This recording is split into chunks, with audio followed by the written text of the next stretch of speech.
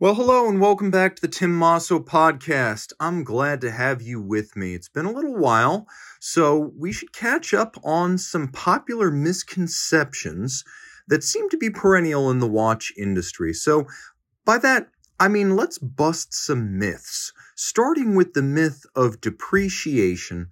Now, I can't tell you how many times a collector has come up to me proposing to purchase a 5, 6, 7, 8, 9, 10-year-old watch, asking me if it's going to depreciate.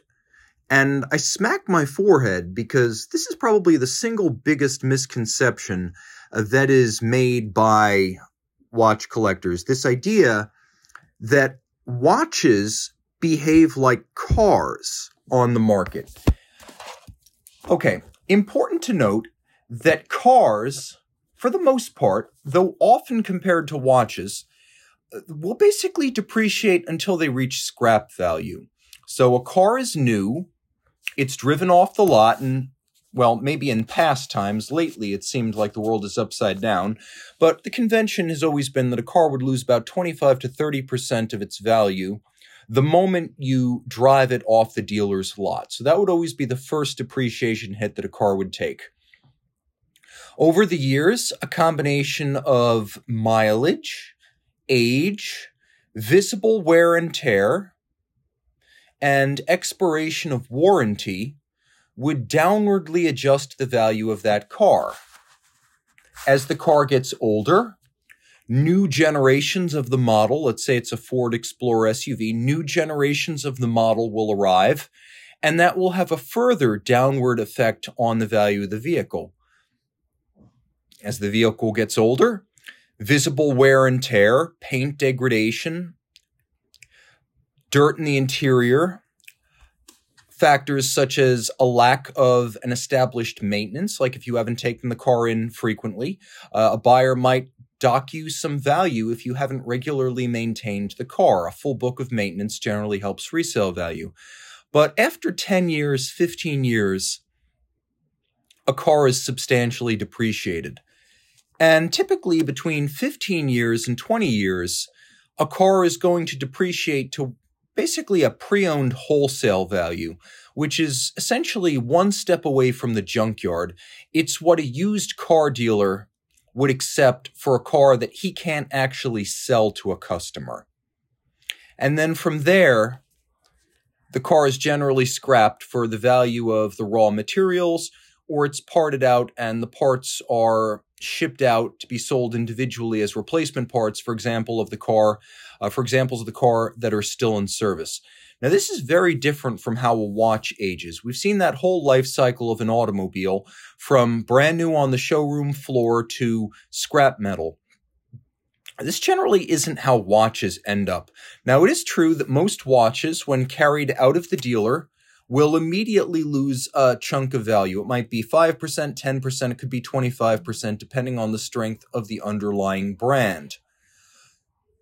But after a point, after the watch is no longer under warranty, after the initial depreciation hit, after a succeeding new and improved model comes out, a used watch is going to stabilize at a certain value.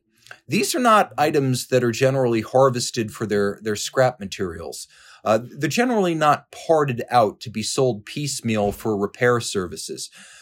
If you have something like a Omega Planet Ocean that you bought back in 2010, overwhelmingly a watch fitting that description, whether it's an Omega or a Breitling or an Hublot, it's going to reach a floor of value, a point beyond which it's not going to really lose anymore.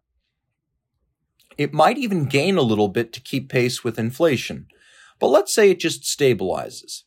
That's fundamentally different from how almost every non-collector car operates on the market. And even cars right now that are being marked up ridiculously, Ford Broncos that sell for $55,000 that are being sold for $100,000 out of dealers, Kia Tellurides that retail for $40,000 well-equipped that are being sold for $50,000. Someday those cars, as desirable as they are now, will be worth their scrap value. Whereas just about any watch is going to be worth something approaching 50 to 60% of its original retail value. And that's not really going to change. So whether you're looking at a Glashütte Original, a Piaget, a Parmigiani, even the watches that depreciate the worst, and those are some of them, eventually it is going to reach a set point beyond which it will not lose any more value. And that brings me back to the collector's original question, which is this watch I'm buying going to depreciate? Well, whoever bought a Parmigiani Pantograph new took a monstrous bath on that watch. But if that watch is now 8 years old and you're buying it used, check the market, see how the other ones are priced. If you're paying market price for that watch, no, it's not going to depreciate. Now, there are some things to take into account, one of which is service. Almost any watch that had an original retail value in the 5-figure range is going to cost you at least $1,000 to service. And if it's a high horology, low volume brand, it's probably going to cost you $2,000, even $3,000 to service. So if the watch you're looking at hasn't been serviced, you need to take that into account. A lack of service documentation with a watch should be regarded as seriously as a lack of service documentation on a collector car like a Lotus or an Alfa Romeo. These vehicles are sensitive to service. These are not Toyotas. These are not Hondas. Things go wrong and expensively wrong if you don't take care of them. So remember, when buying an older used watch, check for a service history, and if it doesn't have it, that could cause the price that you pay to be lower. But remember, it will regain a lot of that value once you service it, and you have a 1 to 2 year service warranty in place on the watch. Now, another factor to keep in mind is that there is a difference between wholesale and retail, even for used watches. So a lot of times, here at Watchbox, someone will call us up and they'll ask, what will you pay me for my 45.5 millimeter 2013 Planet Ocean? And, the price might be $2,500 or $3,000. And they'll say, but this is a watch that sells for $5,000. I want $5,000. Well, if you sell your watch privately, you will get the retail price. You will get the market price. But if you're selling the watch to someone who needs to sell it again to make a profit, you need to expect that they're going to pay you less than the market value of the watch. And in general, they're going to want to be able to add at least 20% on top of whatever they pay for the watch. They're also accepting a certain level of hazard, as for example, here at Watchbox, if a watch doesn't have documented service records and it's over 10 years old, we pretty much assume we're going to have to put a few $100s into at least a cleaning, oiling, and adjustment. So that factors into our pricing.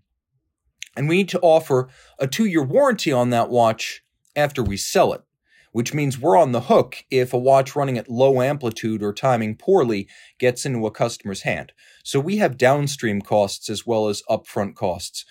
All of that needs to be taken into account. But if you buy a watch that's used, you pay market value, you take care of that watch, you should have absolutely no trouble getting market value for that watch. It should not be worth substantially less when you sell it, and it might even be worth a little bit more. A good example of that would be something like a Piaget Polo S, which was almost roundly lambasted when it first came out. Those have found fancy and favor as people have realized they represent good value in the integrated bracelet steel sports watch marketplace. Another watch that I've seen rebound, it used to be that when you bought a roughly $12,000 Chopard Alpine Eagle, that became a watch worth 65 cents on the dollar through a lot of 2019 and 2020. Well, now they're creeping back up to the point that you'll have a lot of trouble finding one of those for less than retail, even as a used watch. So these are examples of how some watches that initially take a depreciation hit can actually gain a little bit over time. And that's important to keep in mind. Now, another misperception, or we'll call it a myth, that needs to be busted is this notion of rarity. And most watch collectors understand intrinsically that even luxury watches generally are mass-produced. And this is not something that the general public understands well. When you see journalists writing about Rolex, for example, and I've seen this, literally, the exact words, the Rolex Daytona, one of the rarest watches in the world. Well, no, it's not. It's an expensive watch. It's a hard watch to find new at retail, but it is not objectively rare. Just as modern V10 Lamborghinis are not rare, but they are expensive, the Rolex Daytona is a mass-produced watch, and tens of thousands of them get made every year. So rarity does not always correspond to value. For example, if you want to buy a Greubel Forsey double tourbillon 30-degree used, even in precious metal, you could pay about $250,000. Well, that watch new costs $430,000 minimum. Greubel Forsey only made about a few dozen of those per year each year it's been in business, because across all of their model lines, Greubel Forsey make between 100 and 150 watches a year, and they have since 2004. So a Greubel Forsey double tourbillon 30-degree is a very rare watch. But it takes a huge depreciation hit in spite of that rarity. A Rolex Daytona is not a rare watch, as a new Daytona that retails for $13,150 could sell for up to $45,000 pre-owned, and we're talking just a few days out of the dealer's case. Do not confuse appreciation or markups with actual rarity. Same goes for something like a Patek Philippe 5711. Now, thousands of these are in existence, possibly even tens of thousands, as the 5711 was in production from 2006 through 2021. Now, there were many versions: yellow gold, rose gold, stainless steel. They even made a platinum model twice. So there are thousands of 5711s, and there's no objective reason why this roughly $35,000 new watch should sell for $150,000, $500,000, over $1 million in steel. Rarity is not one of its traits. It is only scarce relative to demand. And few independent watch brands see markups as nutty as those of Richard Mille. The RM11, in all of its forms, is a fairly common watch. Kari Voutilainen makes a few dozen pieces per year.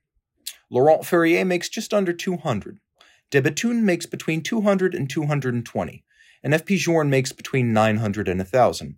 Richard Mille makes between 5,000 and 6,000 watches per year, most of which are distributed across popular model lines such as the RM11 and the RM67, which is to say, after 21 years of Richard Mille watch production, there are quite a few RMs out there. And if you're looking at popular models like the 11, the 67, the 5, the 10, you're going to run into quite a few available. There's no shortage in the sense that we're running out of them, but it's the fashion factor that makes them dear, that makes the markups sometimes oppressive. It is not an outright scarcity of them, as there are far scarcer brands that trade at far less a premium and see far smaller waiting lists if you want to buy them new. You can go in right now and buy a JLC Tourbillon with no wait. Only a few dozen examples of any given JLC Tourbillon watch will be made each year. You can go in and buy a Jaeger-LeCoultre Duomètre chronograph with no wait. Keep in mind that though JLC makes over 100,000 watches a year, any given version of the Duomètre is only going to be made in a few hundred copies each year. And yet, you can buy a Duomètre chronograph used in rose or yellow gold for under 30 grand. You can walk into a dealer and buy one new with no wait. You might even get a little bit of a discount. So that's rarity. Don't confuse markups with rarity. Now, hand craftsmanship. This is another myth. It's often claimed that luxury watches are handcrafted. And for the most part, that's not true. If you look at the highest volume brands that are undoubtedly luxury, Rolex, Breitling, Omega, Longines, none of these watches are handmade. You could argue that some Omegas, such as the Tourbillon watches, and some Rolex, such as the gem set models, are handcrafted. These are brands that make hundreds of thousands of watches per year.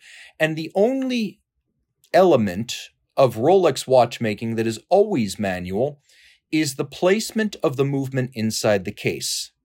And then the servicing is done by hand when the watch goes back to a regional service center. But everything else is mechanical. Now, you may say, okay, these are big brands. They're making hundreds of thousands of watches per year. Tim, you're not really surprising me there. But you may be surprised that there's also a great deal of mechanized watchmaking at the Langes, at the F.P. Journes, at the Patek Philippe's of the world. Now, at Patek Philippe, the high complications and the craft art pieces, the métier d'art, they're always going to be handmade to a point. On watches like the 5208, you're going to find that bridges, for example, are still going to be fabricated by various means, from CNC to electrospark erosion, before being hand-finished. And that's also true for F.P. Journe timepieces. If you go into F.P. Journe's factory, you will find that CNC, that is basically computer-guided drill bits, and electrospark erosion, which use powerful voltage differentials to cut basic shapes, those are used on almost all the watches to create the basic materials that go into the movement. Now, after that, there is some room for hand finishing, but even there, you're going to see a lot of automation. At both F.P. Journe and Patek Philippe, most of the initial beveling is done mechanically, and then you will have some hand finishing, generally with basically a drill bit that's been converted to have a sort of cotton buffer or fabric buffer on the end. And that's where you'll see a lot of the mechanical milling lines buffed out into a polished shine. Actual full manual beveling is extremely scarce, and you'll know it when you see it. You'll see it on the bridges of watches from Romain Gaultier, from Philippe Dufour, from Lang & Heine, those kind of brands. You'll see it at Chronometrie Fernand Berthoud or Grubel Forsey. These are the brands that are making dozens or maybe 100 watches per year, where you do have a lot more room for hand craftsmanship. But now we're stepping down into that Grubel Forsey volume of production, and this goes for Ferdinand Berthoud as well. You're going to find that most of the watches, even there, require electrospark erosion and CNC milling to get the basic parts, the raw parts, ready for finishing. So in 2019, Grubel Forsey launched a watch called the Handmade One. And it's a tourbillon watch that's manual wind, and its selling point is that its entire fabrication is done by hand, using the kind of tools that would have been available to watchmakers in the 18th and 19th century. Now, if it's news to you that Grubel Forsey watches aren't entirely handmade, don't feel bad. You shouldn't be surprised. There's an expectation that when a company makes only a few dozen or less than a dozen of any given model per year, that these will be entirely hand-finished and handmade watches. But that's not how it works. Grubel Forsey can only make 2 to 3 examples of the Handmade One each year, because if we truly go back to an era of manual lathes and hobbing machines and die-cutting jigs, you find that that really is all that's possible. You get down to a Philippe Dufour-like level, where even a man working full-time with these types of tools and techniques is at best only going to put out about 12 watches a year. And you see that with others like Ludovic Balloir, who's able to put out about a dozen watches a year. Between the upside down and the halftime, he makes 12 watches each year to order, and he does everything down to the engraving of the caseback. So hand craftsmanship from big brands is going to be exceptionally rare, limited to craft arts like enameling, engraving, guilloche, miniature painting, marquetry, and gem setting. And then even at ultra boutique brands, you are going to see very few truly handcrafted watches, and in general, that will be a selling point, as with anything Dufour does or the Grubel Forsey Handmade One. They'll generally lead with the fact that they only use traditional techniques. And if you're familiar with the Naissance d'une Montre product, which is a collaboration between Grubel Forsey and Philippe Dufour, Vianney Halter, and others in the industry to teach traditional techniques, these truly manual 18th and 19th century techniques are the techniques being preserved. Now, another myth is that smartwatches are going to decimate the luxury watch landscape. And first, I point to the evidence. 8 years since the Apple Watch this summer, luxury watches have not been decimated by smartwatches. Whereas 8 years after the 1969 Seiko 35 SQ, luxury, or I should say all mechanical watches, luxury and entry level, had been decimated by quartz. So this is enough time that I can look back and say my theories from 2014 were all correct. Although cheap watches, generally those below $2,000 and especially those below $1,000, have been decimated by smartwatches, luxury timepieces that are designed to be serviced continuously and kept for life have not been harmed by smartwatches.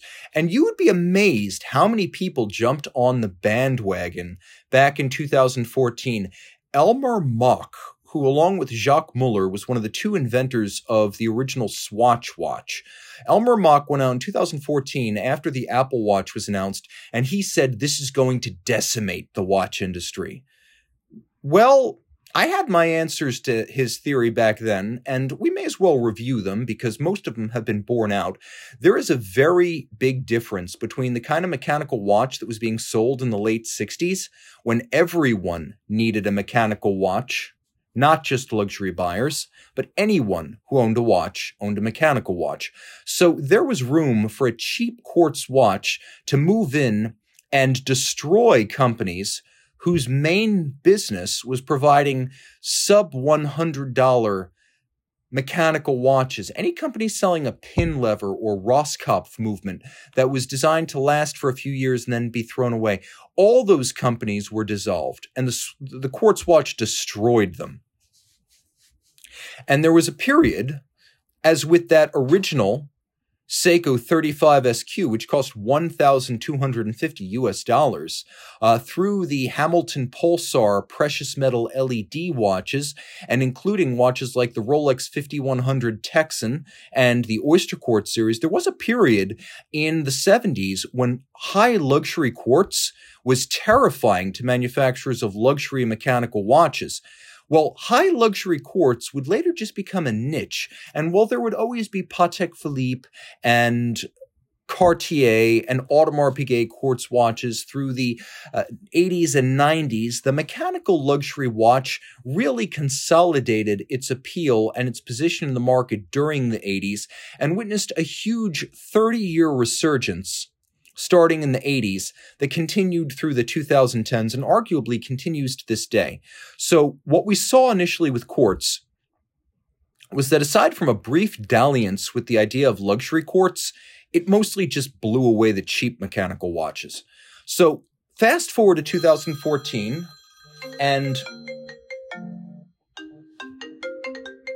I'm a popular man.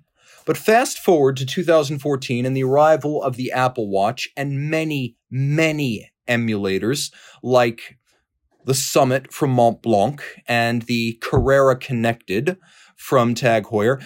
We have not seen a smartwatch conquest of the luxury space, mostly because a smartwatch can't offer what people want from a luxury timepiece. People want permanence, something that's not disposable. They want something that offers a measure of exclusivity and exoticism. And that's not possible when you're owning a product that every teen working part-time at TCBY has on his wrist. They want something that is an alternative to disposable throwaway culture. Every phone, every smartwatch, every tablet and laptop you've ever owned goes in the waste bin and gets parted out in South coastal China. Well, the smartwatch can't offer you all of those enduring elements of appeal. It can count your steps and time your sleep, but it's not an heirloom you can hand down to your kid. It's not something you can give to a graduate to mark a momentous milestone. So the smartwatch was never really a threat. Although I still hear people, even in 2022, asking me what I think smartwatches are going to mean for luxury watches. And in a nutshell, nothing. But if you want to elaborate a little bit, there has been an absolute collapse of the $300 to $500 Swiss watch market. It is absolutely true that Swiss watches priced in the same range as Apple watches have been destroyed. That market is effectively dead.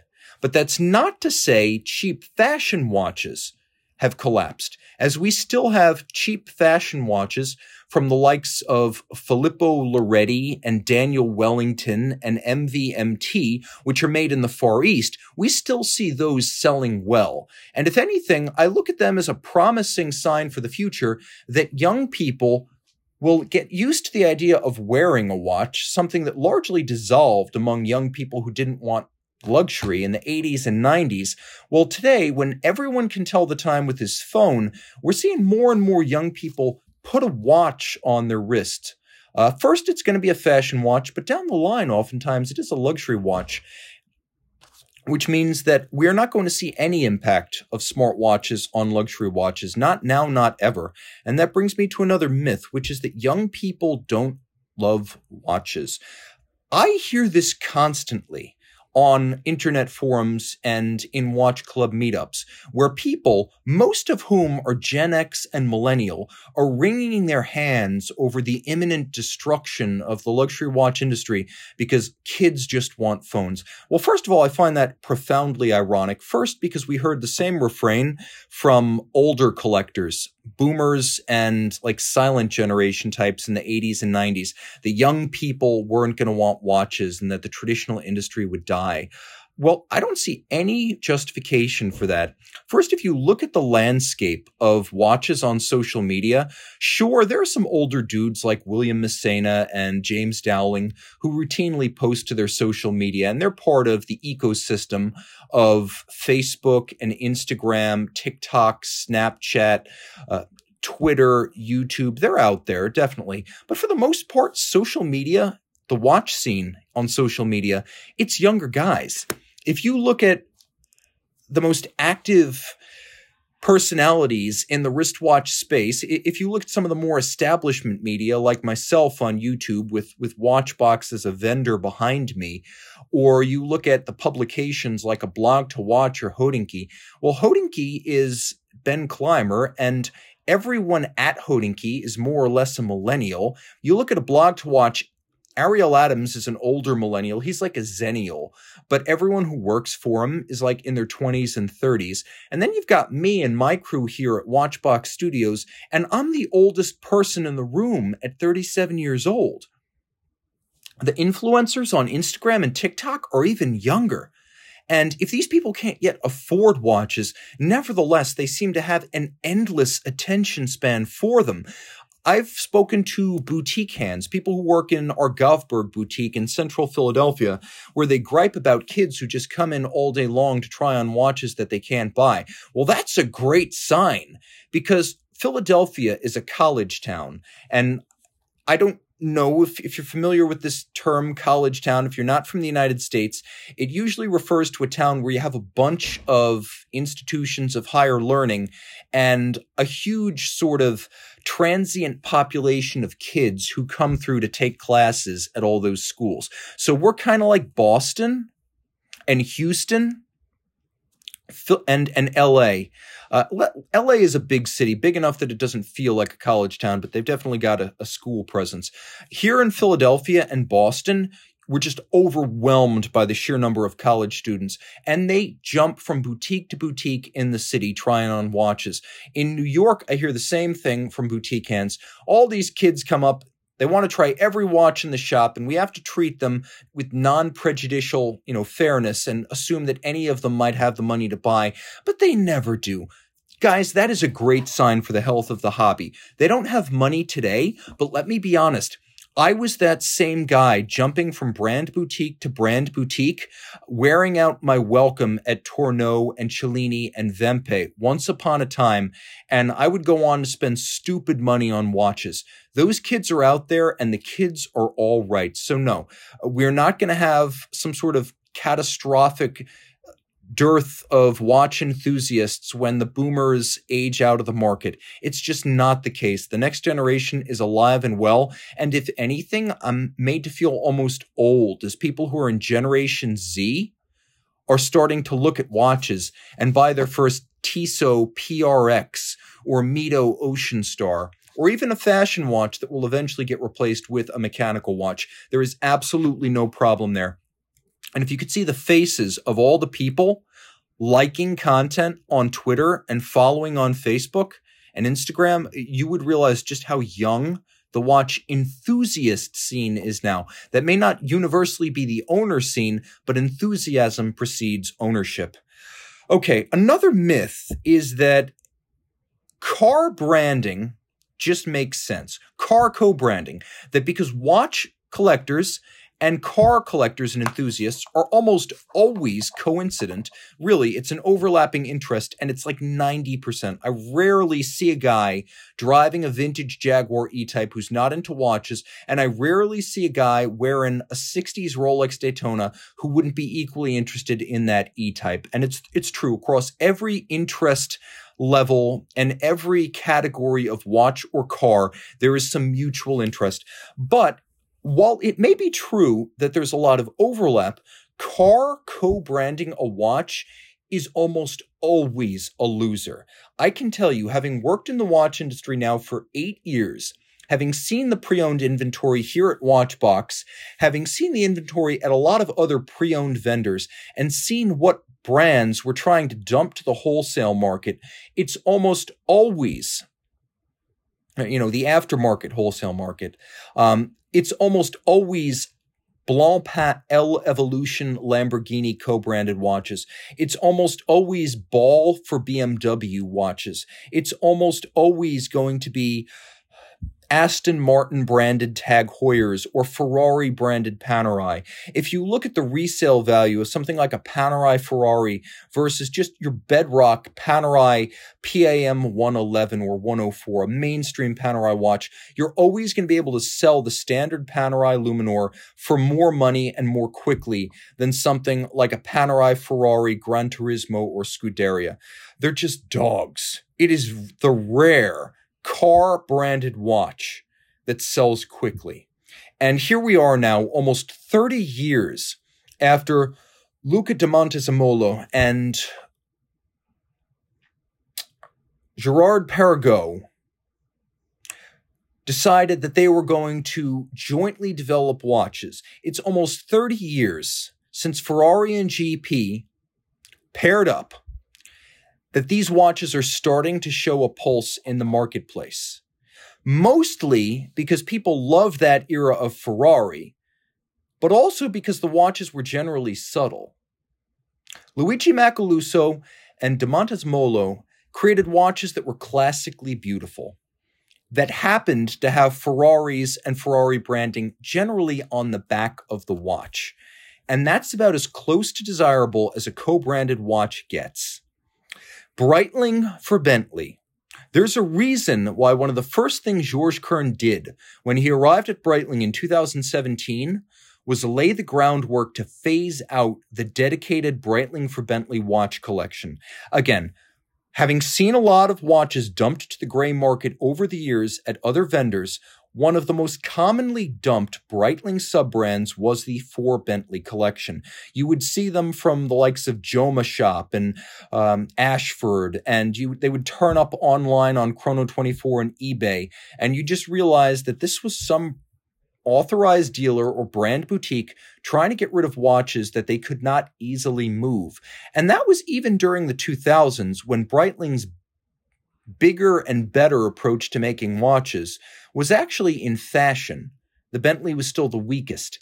So Georges Kern, who is a pretty lucid guy, he's got an ego, but he's earned the right to have an ego. He stepped into Breitling and he said, look, we need fewer quartz watches. We need smaller watches. We need to look more deeply at our heritage and reissue our best vintage pieces. And we need to limit the number of Bentley branded products. And so what he did was he decided that there would be a few discreetly Bentley co-branded watches, and that they would be variations on existing model lines like the Premier rather than a standalone model line that was tough to move.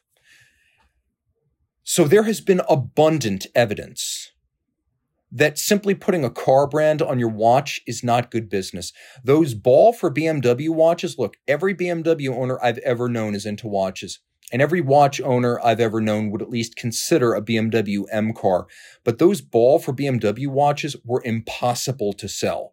And if someone offers one to Watchbox, we're going to have to be brutally honest with the person about what we think we can get on the open market and what we can afford to offer as a wholesale pre-owned price. Take a look at the hot potato treatment of Aston Martin. Now, as brands go, Aston Martin is probably up there with Maserati, one step below the likes of Porsche, Ferrari. I mean, truly, an august and impressive name. Aston Martin, the David Brown era by itself is the stuff of legend.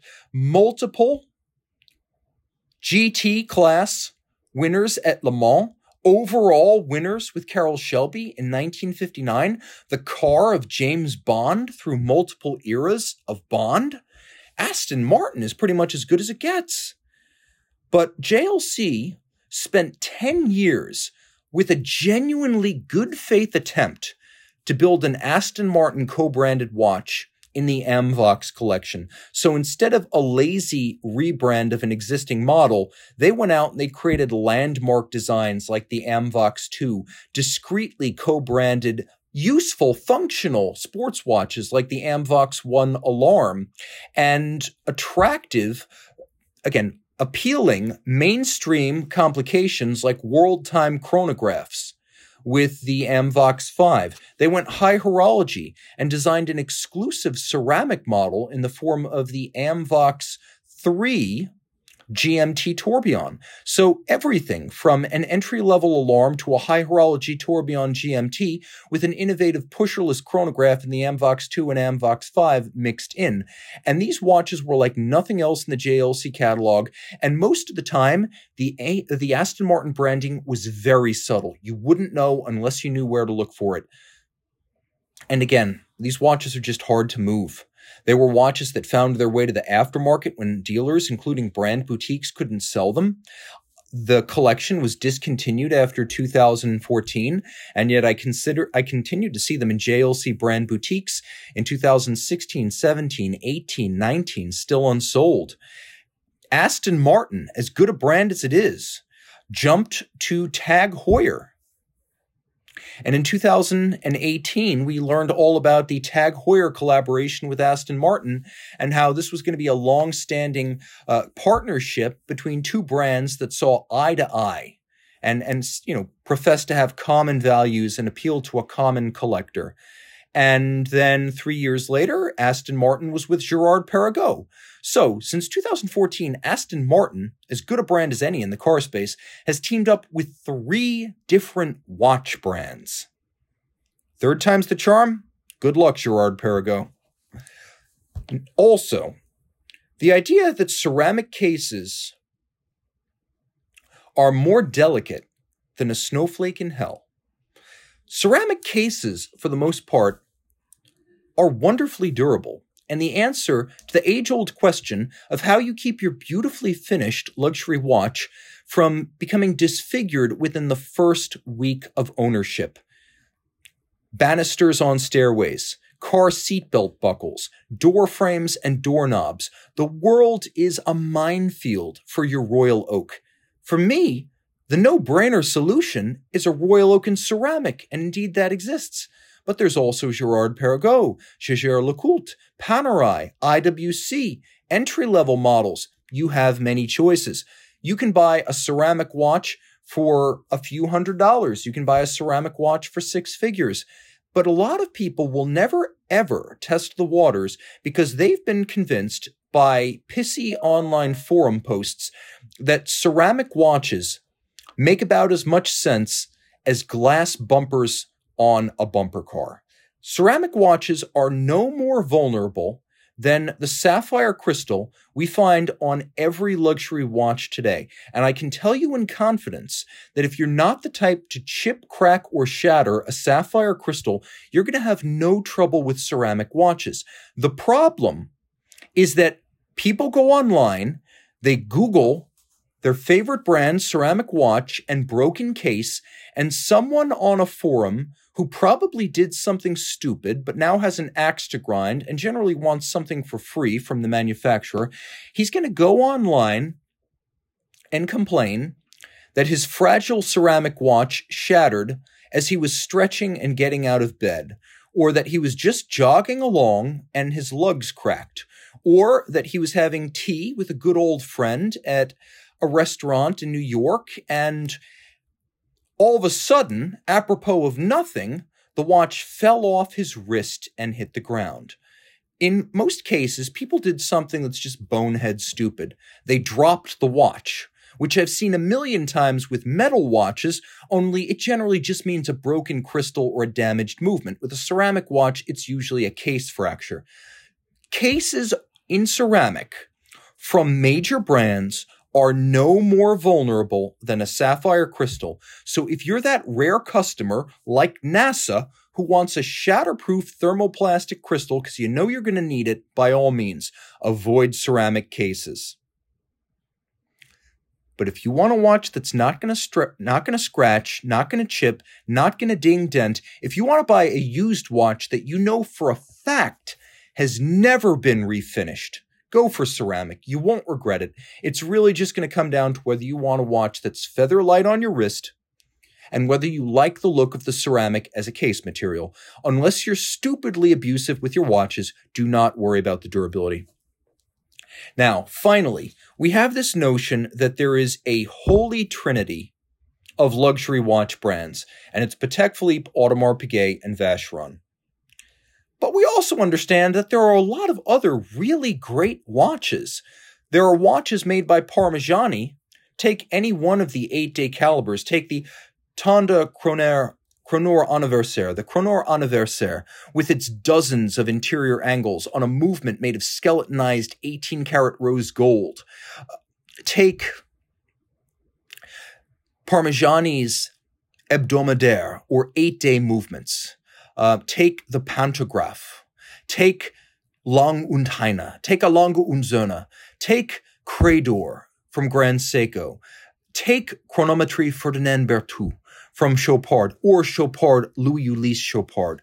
There are so many brands that make something that is as good as or better than any option you'll find from a mainstream Vacheron Patek or Audemars Piguet watch. We need to really retire that idea of a holy trinity on a qualitative basis.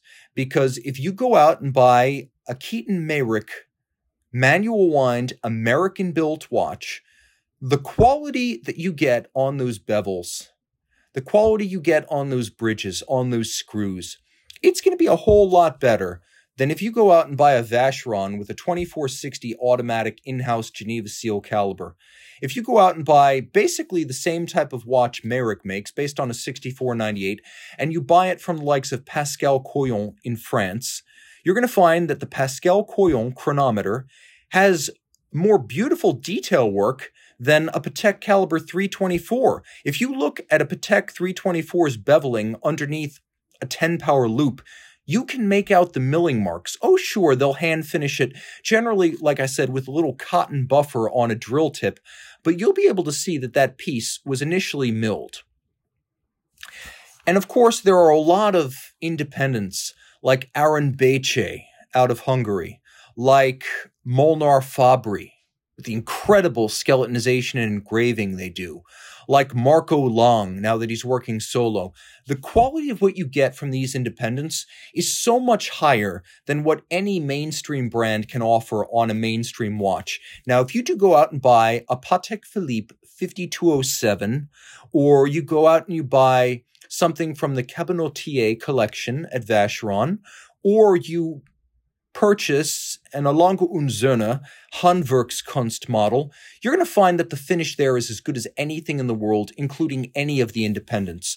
But let's not kid ourselves. In an era when independent watchmaking is everywhere in the haute de gamme segment, and it seems like we add 6 more super high-end manufacturers, basically one-man shops every single year, we can't talk about a holy trinity the way we could in the 20th century, when the best thing going in 1950 in terms of finish and innovation and exclusivity truly was Patek Vacheron and Audemars Piguet. Watches they made in that era are legendary for a reason, and auction results support that. But today, there are simply too many guys, or small groups of guys and gals, shout out to you, Eva Loiba, who are making incredible stuff that is just finished at a level a mass manufacturer cannot match. And we have new mass manufacturers that did not exist back in the mid-20th century.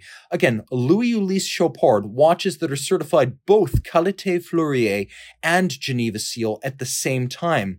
We have Parmigiani Fleurier. We have high horology watches from Glashütte Original that were created basically out of the ashes of communism. The Glashütte Uhrenbetriebe, the GUB of the 1950s, 60s, 70s, and 80s, became the company that launched the Julius Assmann 1, 2, 3, and 4 in the 90s and the 2000s. These are watches on a level of fine finishing as good as anything Patek has ever managed, even though we generally don't think of Glashütte Original as that kind of a brand. Check out the Pano Retrograph, and it puts the 5070 and the 5970 to shame from the same time period. There are companies out there like Credor that didn't exist in their current form prior to 2000. Remember, back in 2000, Seiko and Grand Seiko created the Micro Artist Studio. They went to the Vallée du Jour. They went to Geneva. They learned from the best. And they brought back the finest techniques from Philippe Dufour himself, who helped them set up their methodology. You cannot say that something like a Credor H or H2, Grand Sonnerie or Minute Repeater is any less worthy of holy status than something from Patek, Vacheron, or AP. Divinity is not a Swiss monopoly. It's very much alive and well in the Far East. So that's what I think of this notion of a holy trinity, and that's before we even discuss a Lange und Söhne. Now, they're not making 60,000 watches a year like AP and Patek, but they are making 5,000 to 6,000 watches a year. And even today, we're seeing between 900 and 1,000 watches a year from FP Journe. It's no longer the small shop of the early 2000s. FP makes quite a few watches. So all of this needs to be taken into account when talking about holy trinities. For me, that expression is a shorthand for a period in time. We're referring to watches made by a specific set of manufacturers. We're not referring to a monopoly on quality, which they no longer have. That's not to put down what they make. It's just to say that there are many more rivals and companies like the GUB that were never even on the map, companies like Chopard that once didn't make movements of their own, they have now caught up in full. Guys, thank you so much for joining me on this myth-busting edition of the Tim Masso podcast. We're going to be coming back with some major industry figures and a return to the interview series very soon. So be sure to check back. And remember, follow me on Instagram at Tim_Masso for a steady stream of my 1-minute reviews, and on YouTube at Watchbox Studios and Watchbox Reviews. Time out, Tim out, and thanks for logging on.